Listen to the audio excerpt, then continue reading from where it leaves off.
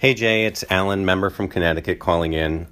Actually calling in from DC to just give an update. Attended the Women's March in DC yesterday. Quite an experience, overwhelming actually.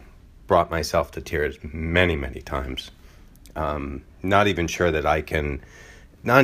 a college graduate that I have the educational resources to describe and write all that was there and all that I experienced.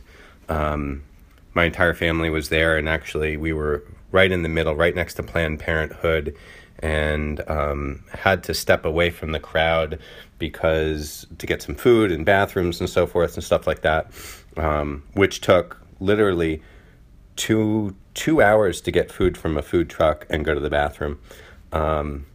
And then was able to make it back to finish and do the entire march to the mall, where we finished up on the White House lawn or outside the mall lawn, outside the White House by